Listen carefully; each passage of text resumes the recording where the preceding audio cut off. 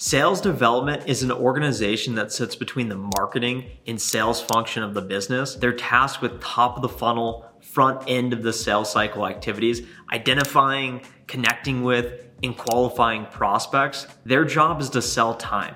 They identify who has money within the companies, the accounts they're prospecting into. They identify who is the potential buyer that would most benefit from the solution. They reach out to them, they set up a meeting, and they connect them with the salesperson, someone like myself, the account executive, to come in, bring the value, raise the altitude, and try and make the deal happen. In today's video, I'm gonna talk about the different types of leads, the different channels SDRs use to set meetings, and then finally, the criteria for qualifying meetings. And I think that this will be particularly helpful for those of you looking to get SDR jobs or those of you in SDR jobs today saying, how do I succeed today while also best preparing myself for the future when I eventually become an account executive? And I'm gonna talk about my transition going from SDR to account executive. I've been at the same company over 4 years and worked my way up the totem pole doing exactly that. And I'm gonna give my 3 tips for success to help you promote sooner rather than later. As we think about the types of leads that sales development representatives are targeting,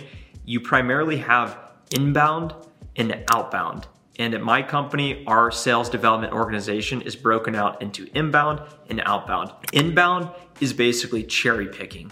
You are targeting warm leads all day. The marketing department pays for webinars, for ebooks, for different events to drive activity and traffic to these marketing materials. Prospects request demos, prospects download reports, prospects go to our website, and we're able to see a list of those people that have reached out saying, I want to be contacted, or that have shown very strong intent to want to know more. And inbound is basically cherry picking those leads all day. So it's much easier to set meetings.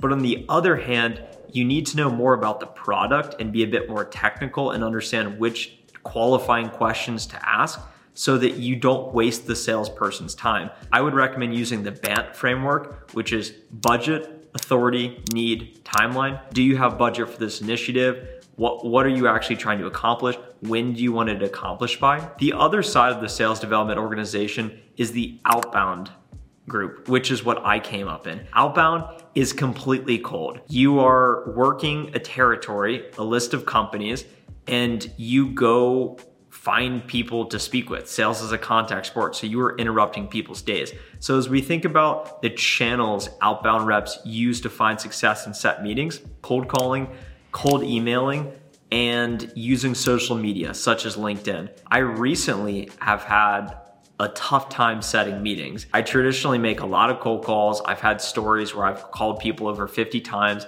eventually set up meetings with them. I'm actually about to close a deal with a large credit union that I called this guy over 50 times over 2 years. He finally answered my call and I acknowledged it. I said, hey, I've called you a lot. You gonna give me a chance? And he said, yeah, I'm gonna give you a chance. And now he's gonna buy. That persistence pays off over time. So it's relentless cold calling. It's sending a lot of cold emails.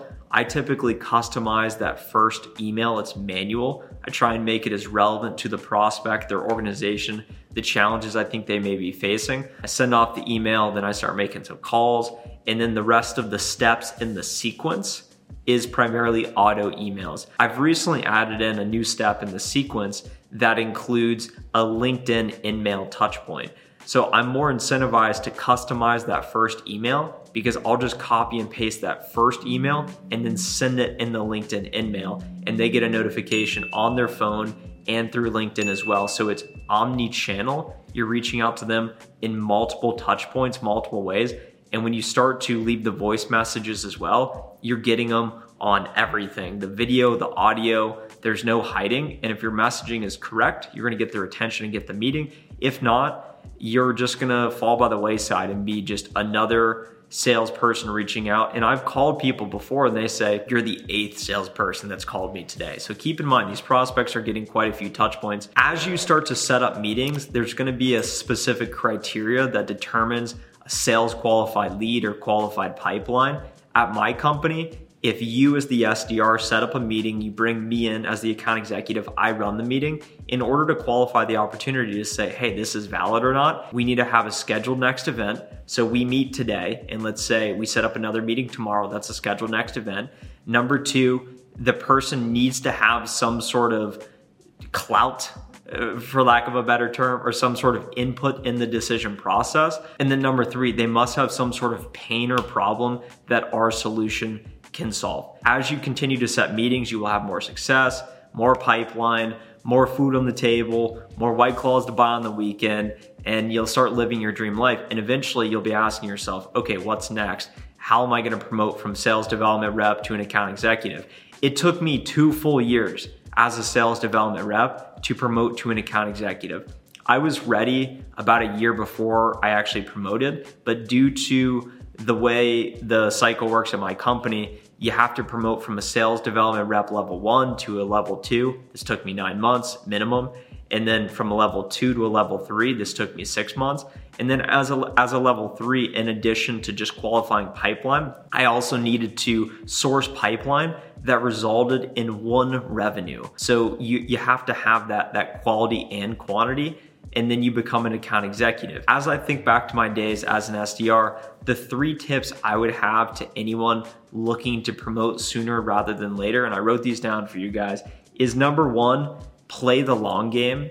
Your skills that you are learning today and mastering, although they seem mundane over time, it's like the Karate Kid. You get in the movie and they say wax on, wax off, and they say, hey, I've done this, I've mastered this. You continue to wax the car because you are mastering the fundamentals. As long as you never get tired of the basics, you will always be successful. So I was doing the SDR work a year longer than I wanted to be doing it. I had those thoughts of I'll just leave and go get an account executive job at another company, or hey, let me go complain to my desk mate next to me. None of that matters if you're playing the long game, because if you recognize that you're gonna work for at least 20, 30 years and you have to grind it out as an SDR for an extra 6 months, in the grand scheme of things, it does not matter. And you getting those extra reps leads to mastery, and they will pay dividends to the rest of your career. Next, all the time SDRs reach out and they say, Trent, what should I be doing now to prepare to become an account executive? The answer is simple. Start running meetings. If you want to get stronger,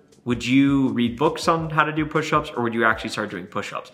If you want to be a better account executive and you're an SDR today, would you rather listen to pre-recorded meetings? Would you rather read books on how to run meetings, or would you rather go run actual meetings? I ran 1 meeting as an SDR and it served me so well and put me ahead of everyone because I actually got a real life rep. The guy ended up no-showing the proposal call when I presented pricing, but it didn't matter because I at least had the experience of doing a discovery call, leading a demo, and the experience was so important. And the final tip is just to enjoy it and have fun.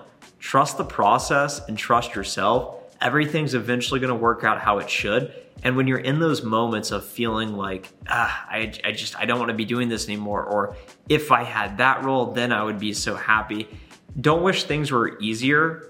Wish that you can deal with hard better, and just start to have fun with it. In a recent perspective shift that I learned from Alex Hormozi, it's talking about your 85-year-old self would trade everything at that moment, all the money you've accumulated, to be in the spot you're at today. So if you're lucky enough to be in your 20s like me, even your 30s, or whatever age, you would give up everything to go back 10 years. If you're fortunate enough to have the time and be in the job market or new in your career, you're so lucky to be at that place, and let's make the most of it. If you got value out of today's video, hit the like button below. If you'd like to surround yourself with other like-minded driven people and be a part of a community, we're over 70 strong in my private members community. It's gonna be the first link in the description below. We have a group Discord that's pretty active, and I lead a weekly live call where I answer all of your questions and share what's top of mind for me to help you crush the week ahead. I hope to see you there. I hope you have a great rest of the day. Happy pipeline, happy life.